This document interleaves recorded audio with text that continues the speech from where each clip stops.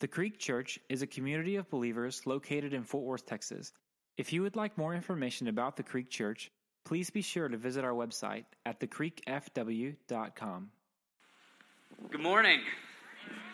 Did anybody else notice in that video that Adam's just sitting there holding his cell phone as he's talking? I wonder how much work he's done. I think he's been on Facebook most of the time. It's good to see you guys today. I do have a couple of announcements real quick. The back to school that we're doing, I've received a couple of letters from this, and I wanted to read them to you. The event hasn't happened yet, but we have given a few of those backpacks away, and I want to read these to you guys since you're the ones that gave. It says, "Thank you. God bless you, Pastor Matt and the church. Dear church, thank you for the school supplies and backpack. I love you. You were the best. Love, Ellie." Then I got one more. "Thank you. You were in my heart." Me? That's him. That's me. That's you. So me and you. Dear church, I love my new backpack. It's awesome. God bless you. I love you, Aiden. So thank you guys for that. That is incredible. And, speaking of missionaries, I heard that Aaron and Saba are here today. Where are they at? Can you raise your hand, Aaron and Saba? There they are. I've never met you guys. How's it going? We will meet after service, I promise. But Aaron and Saba, there are missionaries out in Canada. We help support those guys. So thank you so much for being here. And Saba's actually going to be teaching in a couple of weeks. So you don't want to miss that. He'll bring an incredible word for us. And just a couple more things before we get started today. One, on the video you saw today, it talked about Kids Beach Club. I want to mention that just briefly. Kids Beach Club is an incredible opportunity to where we get to bring the gospel into the school. Northbrook Elementary has been kind enough to allow us to come in with Kids Beach Club and be there from the hours of 3 till 4. And just so you know, last year in that, it was an incredible year. We had probably 25, I think it was, kids that were there. 5 of those kids came in already knowing the Lord. 20 of them did not. All 20 of those kids made a profession of faith by the end of Kids Beach Club. And Kids Beach Club, it's not just something where you come and you're trying to get them to say a prayer. I mean, we're asking questions. They have to be able to tell us the same thing, so they have to understand it very well before they make that prayer. So it's an incredible ministry, and anytime we get to bring the word to a school, that's a win for the body of Christ. So if you happen to be free and available during the day, like I said, it's from 3 to 4, and it'll be on Wednesdays. Please pray about joining us with that. We'll need 3 or 4 people to be able to really get it going. And finally, the last bit of information, I do want to say something about Pastor Matt real quick. He's not here. He is here. That's not him. That's his image. But no, he is here today. But the reason he isn't teaching this week is he's been preparing to go up to Canada because his eldest daughter is getting married. So, brother, our heart goes with you. And as a church, we're so used to seeing him on this side of the church, but he's actually going to be walking in. I know the tears are going to be flowing, and our heart and our spirit go with you, brother. So be strong. Okay. And, so today we're talking about true faith, and we're going to be in the book of Romans, finishing up Romans chapter 9, and also going some into Romans chapter 10. And the scripture that we're in today, it's going to be a little bit transitional in nature. And what I mean by that is through Romans 9, up to this point, we've been talking about Israel's past and their election from God.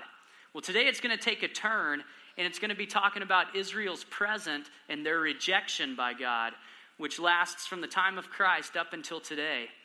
And a theme that we're going to have to get very, very familiar with if we're going to understand the teaching today is the word righteousness. Because Paul is going to use that word in this coming chapter 10 different times. And righteousness, depending on what you're talking about, differs just a little bit within context. So we need to define righteousness today. I told the first service, the first rule of logic, the first law of logic is identity. We need to identify what this word means so that we understand exactly what Paul's trying to tell the church in Rome. So the first thing I want to define for you is God's righteousness, because righteousness, it kind of goes 2 different ways. It talks about God's righteousness, but also it talks about human righteousness. So let's get God's righteousness out of the way and understand what that is so that we can get into our righteousness. God's righteousness is, and it's in your worship guide, I put it there for you, his state of moral perfection. In other words, God is an absolutely perfect being. He's never sinned. He's never gonna sin. He is absolutely perfect in his morality. So when we think about God, we think about a God that is absolutely perfect in all ways. Now let's talk about human righteousness for just a minute. And human righteousness is actually going to be segregated into 3 separate areas.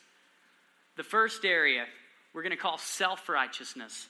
Self-righteousness is the belief that our good morals and effort will make us right with God. In other words, if we try hard enough, if we put enough effort into our faith, if we try as hard as possible to just practice morality and do everything good, then we'll arrive at a place where God accepts us and that we will be made righteous before him. That's self-righteousness. And if you've ever read Isaiah 60, specifically 64 verse 6, it says that our righteousness is like filthy rags before God. In other words, all that good that we can stack up, it falls woefully short of the righteousness of God. And some of you may have heard the analogy of like it's trying to jump across the Grand Canyon. Some of you may be great athletes, some of you may not be so great athletes, but no matter how far we jump, we are not coming close to making it across the Grand Canyon, because righteousness talks about perfection. And our self-righteous efforts can never make us perfect or acceptable. The second one, relating to human righteousness, it's called positional righteousness. Some people will call it imputed righteousness. And what this is it's right standing with God given to every believer at the moment of salvation. It's a free gift that God gives us. In other words, when we come to him by faith, it says positionally, we are made and declared righteous before God. So when God looks upon us, he sees the perfect, sinless, spotless record of Jesus. He sees perfection when he looks at us, and that's a gift that's given to every believer. In 2 Corinthians 5:21, Paul's talking about this to the church in Corinth, and he says this. He says that he who knew no sin, talking about Jesus, he who knew no sin became sin that we might become the righteousness of God. In other words, his righteousness imputed to us, and we stand positionally righteous before God. The third one is practical righteousness. Practical righteousness is after our point of salvation. This is obedience to God that results in behavioral change in our life, or a change of morality in our life. It's a process of growth that every Christian goes through to grow into the image of Christ and start to live out the righteousness that he has already called us to be. 1 John 2:29 talks about this, and he says, if we know that he is righteous, then we know that everyone who has been born of him practices righteousness. So practical righteousness is the practice of the righteousness that we are already called by God. So, with all that being said, with all these different areas of righteousness understood, we're going to be able to go through now Romans chapter 9, and we're going to be able to identify exactly what it is that Paul is talking to us about today. So starting in verse 30. What shall we say then? The Gentiles who did not pursue righteousness have attained it, that is, a righteousness that is by faith. But that Israel, who pursued a law that would lead to righteousness, did not succeed in reaching that law. Why? Because they did not pursue it by faith, but as if it were based on works. So let's read this again and understand what Paul is saying. He's saying the Gentiles who did not pursue a righteousness, in other words, the Jews had the law. They knew what the righteousness of God was, and they were pursuing it, but the Gentiles weren't pursuing it. It says, but they've obtained righteousness because of faith. In other words, they stood righteous before God because of that positional righteousness that God gave them.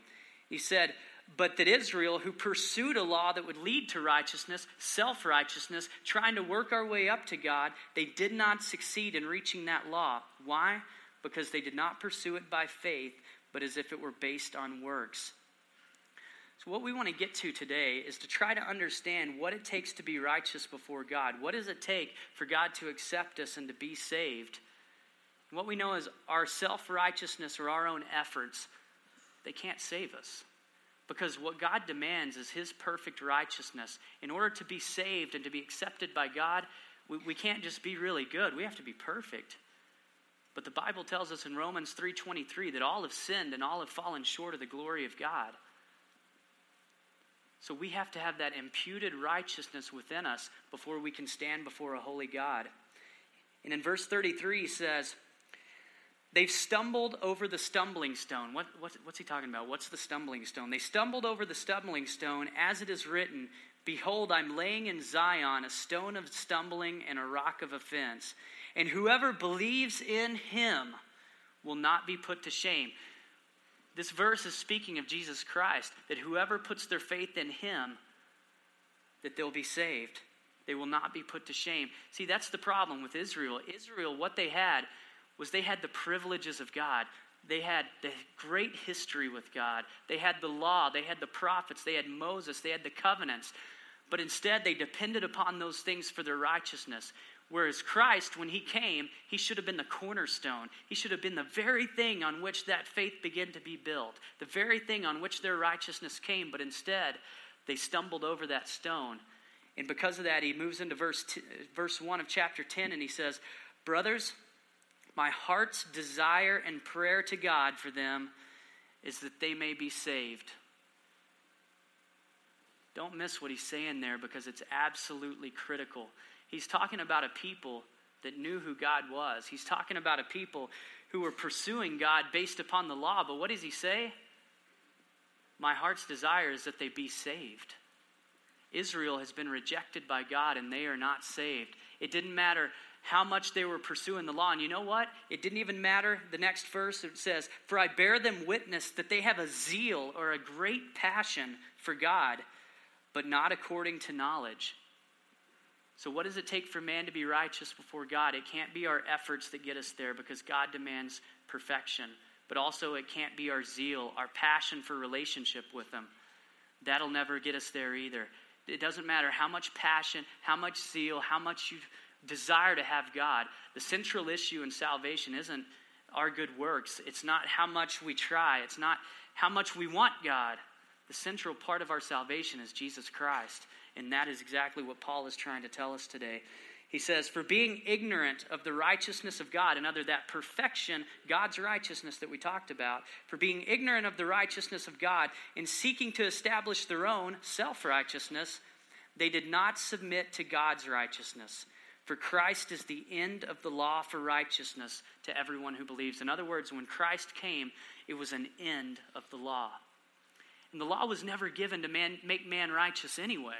There were three basic reasons why the law was given. One, it was to show the Israelites the holiness and the perfection of God and what his moral character looked like. Two, it was supposed to govern the morality of Israel until Christ came. It was to be a school teacher.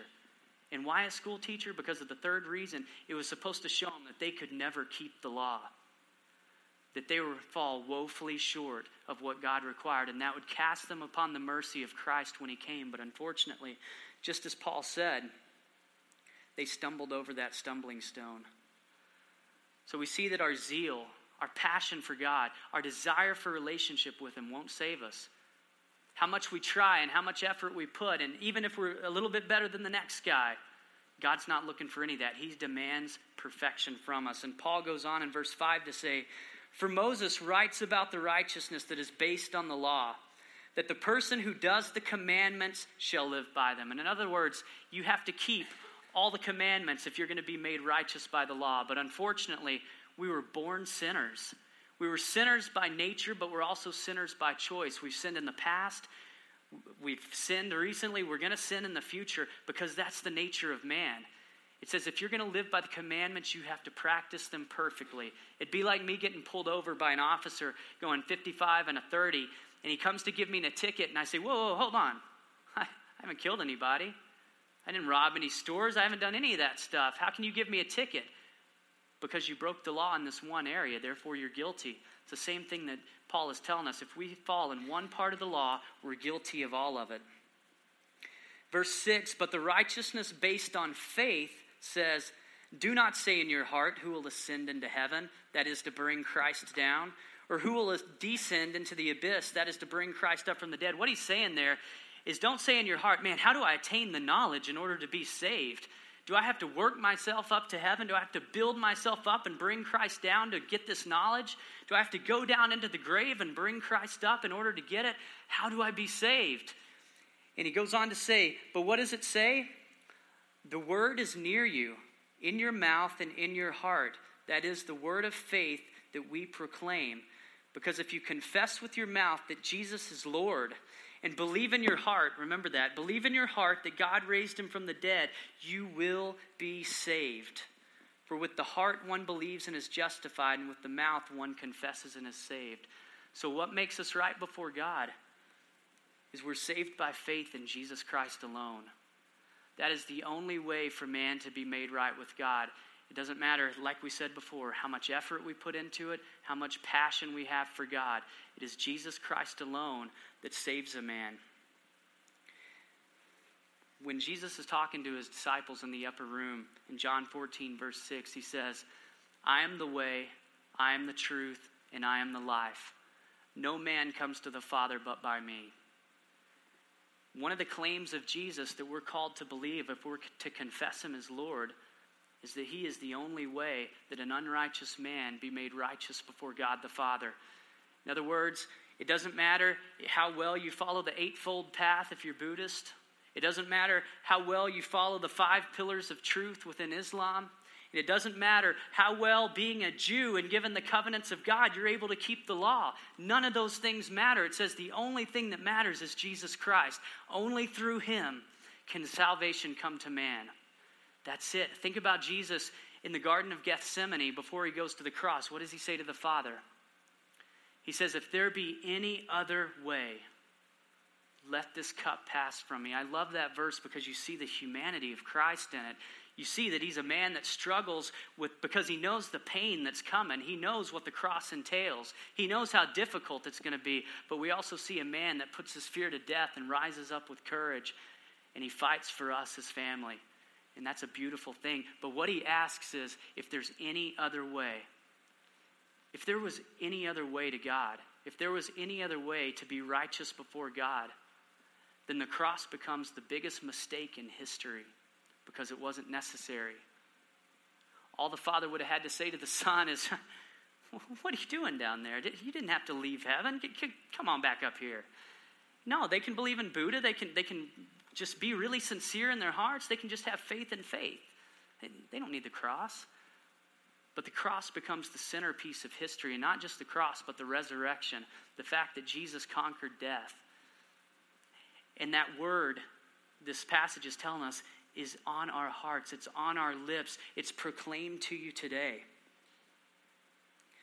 Jesus said in John that for God so loved the world that he gave his only begotten Son, that whosoever should believe in him should not perish but have everlasting life. That word believe in the Greek is pisteuo.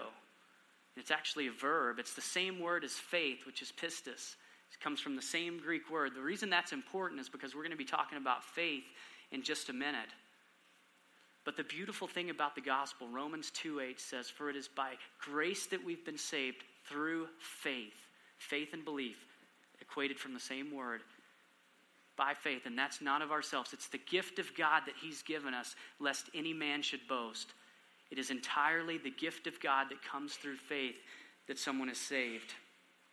And that eternal life that Jesus talked about, he goes on to define it in John 17:3, and he says, eternal life is this.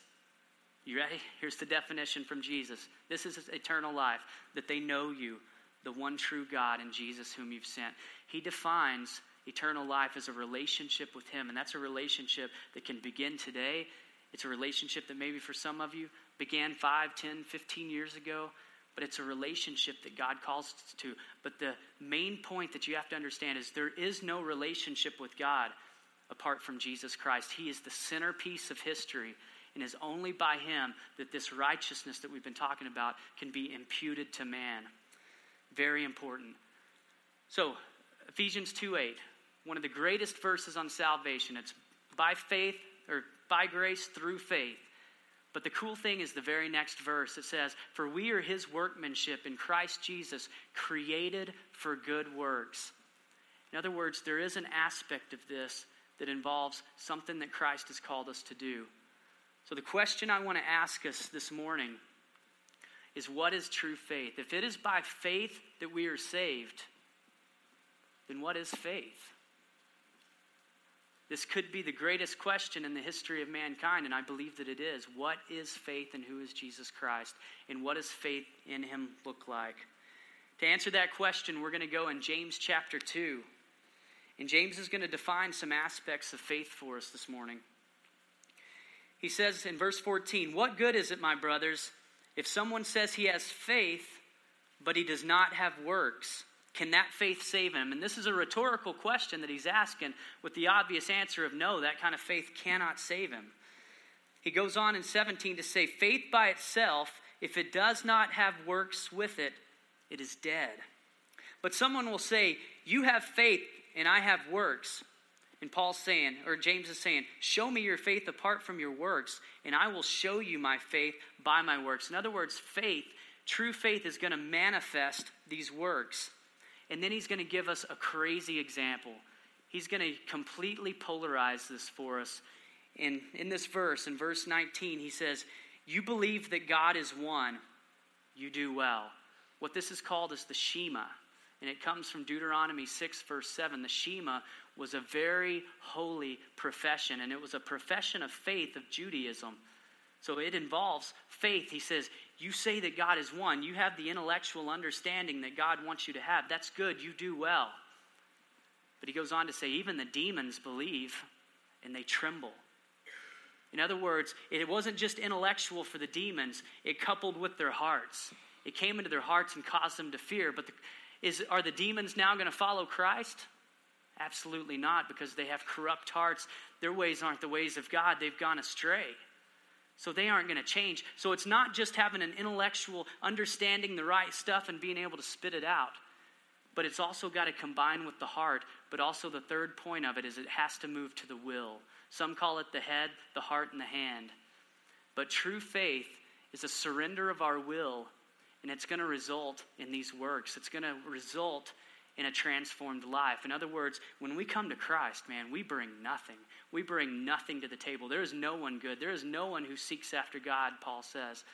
And he accepts us for who we are and for us to understand that he is the Christ. You know, different things that you believe are going to call for different areas of faith. For instance, I believe that up north there's a Canada, but that's not going to change the way I live my life, right? So different levels of things call for different levels of faith. So for instance, if somebody told me there's a new stock that's about to hit the market, and if you put your money in it, man, it's going to blow up and you'll be a millionaire. If I truly believe that, if it truly goes into here, it's going to cause me to go out and buy that stock. Or if, maybe a better analogy would be, imagine if we lived next to a volcano or something. It's been hot like a volcano lately. But imagine if we lived next to it, and somebody all of a sudden comes to your house and say the volcano has just erupted, and your future is a fiery, burning death. Now, if I believe them, it's going to cause me to grab the family that I love and to flee and to run. You see, true faith, once that belief comes, it's going to manifest itself into works, and that's what James is talking about here. Some more examples about that. Think about the woman with the issue of blood in the New Testament. When Jesus is going around and he's healing so many, the woman with the issue of blood, she had heard some facts about Jesus. She even believed that Jesus could heal her. But because she believed it and because she had a desire to go see him, did that make her well? It didn't make her well. What made her well? What made her well is getting up, walking to Jesus, and grabbing the hem of his garment. And what does he tell her at that point? Daughter, your faith has made you well. The faith was the act of going over there and grabbing a hold. So it's vitally important that we understand it's not just having some facts about Jesus, because Jesus, when he came, he said, if you love me, you'll keep my commandments. If you desire me, you'll do this. Why do you call me Lord and not do the things that I say? In other words, to have faith in Jesus means it's just like the fire, the molten lava coming towards the house. If I have a faith, I'm going to jump aboard and I'm going to go. So our faith absolutely carries with it the idea that after we make that profession, that God is going to start doing something in our lives. And James is going to say that exact same thing right after this in James chapter 2. And I'm not going to read it. I'm just going to paraphrase it for you. He says essentially this. We know in Genesis chapter 15 that Abraham believed God and he was declared righteousness. He was declared righteous. He had that positional, imputed righteousness. God saw him and said, you're good. But then James goes on to say later in Genesis 22, we see that God has promised that through Isaac all the nations of the world will be blessed. But then he calls him to go sacrifice Isaac on Mount Moriah. And what does Abraham do? He takes Isaac up to Mount Moriah and he's going to sacrifice him. The reason he's able to do that, James has said, because of his absolute faith in what God has already spoken. He truly believed God. He truly believed that through Isaac all the nations would be blessed. And he had enough faith to think, you know what? God is going to have to raise him back up from the dead because he's already made me a promise. And James is saying that's true faith. That work didn't come until later, but he's created us. We're his workmanship in Christ Jesus unto good works that he's prepared beforehand for us to do. And every once in a while, people will ask me the question of, it really seems, man, like Paul, he's all about faith. Faith, faith, faith. In James, he's all about works. Works, works, works. These two guys are duking it out, and they're fighting, they're standing toe to toe. Which is it? It helps to understand that these guys are both addressing different issues. They're standing back to back fighting, but they're fighting those people that are coming in. For Paul, he's fighting the lawgivers, the Judaizers coming in and saying, no, you have to become a Jewish proselyte. You have to follow the law first, and then you can be saved. And he's like, no, you don't have to do anything. It is of Christ alone that we're saved. But James is talking to a church that they haven't done anything. They haven't manifested any works in their life. And he says, no, your faith is manifested and made real by the works in which you do.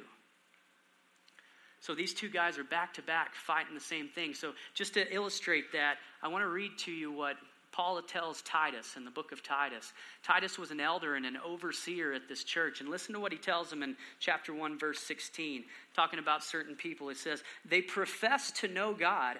They say they know God, but they deny him by their works.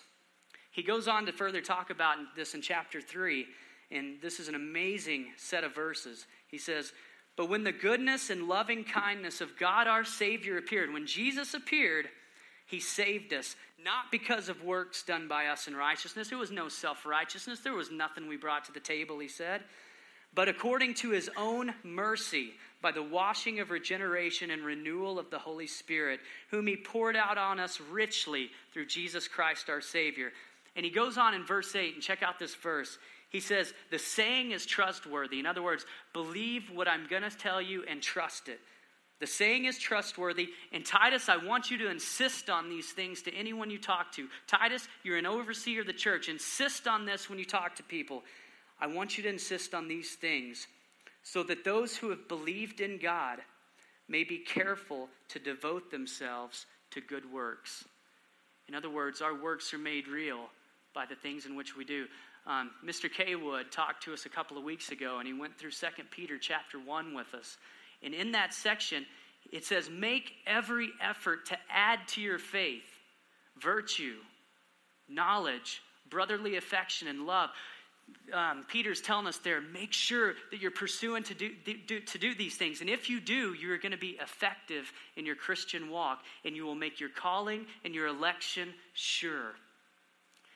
This is an absolutely vital part of Christianity. Think of the parable of the sower when Jesus is talking, and he says that a certain sower goes out and he starts to throw seed.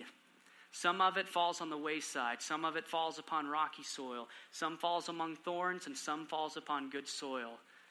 Jesus goes on later to define what he's talking about, and he said the soil in which we're talking about is the condition of a man's heart.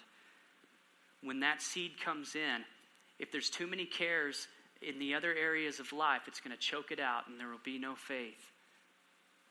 In other words, it's not about adding Jesus to your spiritual life. It's about adding Jesus to your life, that he becomes the center point of all things, that he is over everything. There's not a religious sector, a work sector, and a family sector. We're not to compartmentalize our lives. But Jesus is to reign and rule over all of it. And he says in that seed that falls on that kind of heart, on that kind of soil, it produces. In other words, something comes after it. And some produce 30, 60, 100-fold crop for God. God has called us not just to believe in him, but also to trust him, to follow him, and to let him take us to those heights in life that he wishes for us to go. And I feel like I really need to talk about the issue that's on all of our minds right now. Trent, does that mean that when I come to faith in Christ, I'm going to be perfect? Absolutely not. There's going to be periods of struggle. There's going to be periods. This is a long process in which God takes us from being an infant where we're stumbling and falling all the time and crawling to the place to where we're an adult in our Christian faith. When I look back 15 years ago, my first 5 years with the Lord, I see addiction. I see all manner of terrible things in my life in those first 5 years that the Lord was working me out of. I'm ashamed of that guy. I'm ashamed of who I was 10, 15 years ago. But you know what? God was faithful to complete that work in me, and he's still doing it. And even Paul himself said, I've not yet attained it, brethren, but this one thing I do, I continue to press forward. My hope and my prayer for my own life is that in 15 more years from today, I look back at the man I am today, and I'm ashamed of him too, because of the heights at which Christ continues to take us. The Holy Spirit desires to make us like Jesus and to go out into the world with his heart and what he wills for us. That doesn't mean we won't fall into seasons of sin, where our life for a while is characterized by sin and we're in a prodigal moment. But Christ is faithful in those times to pull us up out of that. John 10:10, it tells us this. It tells us that Jesus came that we might have life and have it abundantly. That relationship with him, that's the crux of why we're here. That's why God has put us on this planet. I think we have a tendency to look at that abundant life and miss, though, the first half of what Jesus was telling us in John 10:10. He said that the enemy comes to steal, to kill, and to destroy. In other words, there's a dark entity that rules this universe. And every time we pick up a newspaper or watch the evening news, we see the effects of this sin and this fallen angel and what he's had on our world. For some of us, he's robbed us. Maybe you're in a position right now to where the enemy's taken from you. He's taken from your family, and feel like you're in a downward spiral and your family's going with you. Christ offers you this morning his hand to pick you back up out of that. And for it to be time for us to fight. To fight for our families, to fight for our wives, men. To fight for our children. To fight for our church and to fight for Jesus Christ. To fight for ourselves. He calls us to rise up into that, to recognize what the world has put before us, to have faith in him and to move forward with him. So in the Holocaust, it didn't happen in Nazi Germany. It didn't begin there. It manifested into the physical there. But the Holocaust, by the way, that word means sacrifice upon an altar. The sacrifice of God's people upon an altar didn't begin in Germany. It began in a garden, in the Garden of Eden, where this fallen angel tricks mankind into falling.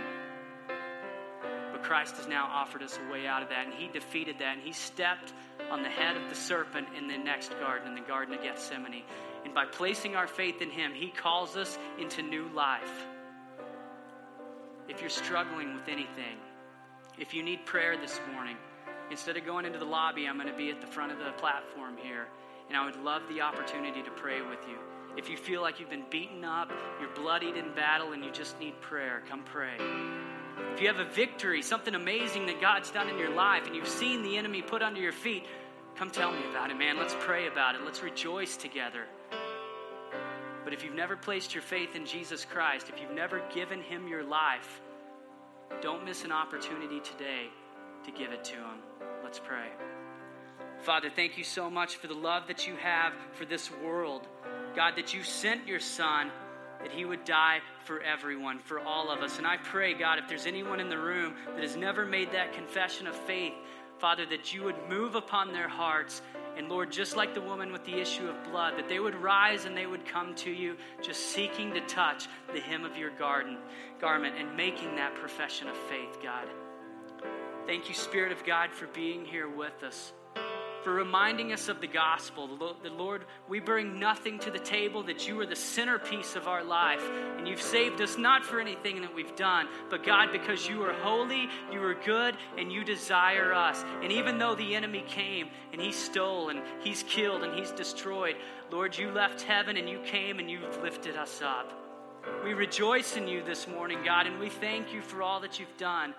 And we pray for greater and greater life change. Father, we love you. We thank you so much. And we pray to you this morning, Lord, in Jesus' name. Amen. Church, thank you so much for being here with us today. And I did forget one announcement from earlier. Our church has been growing so much, and I just want to speak to the core for a second. As our ministries have grown, last week we had 16 kids in one of the pre-K and 18 in the other. It's just exploding back there, and we're so thankful to God for that. But we desperately need some help back there.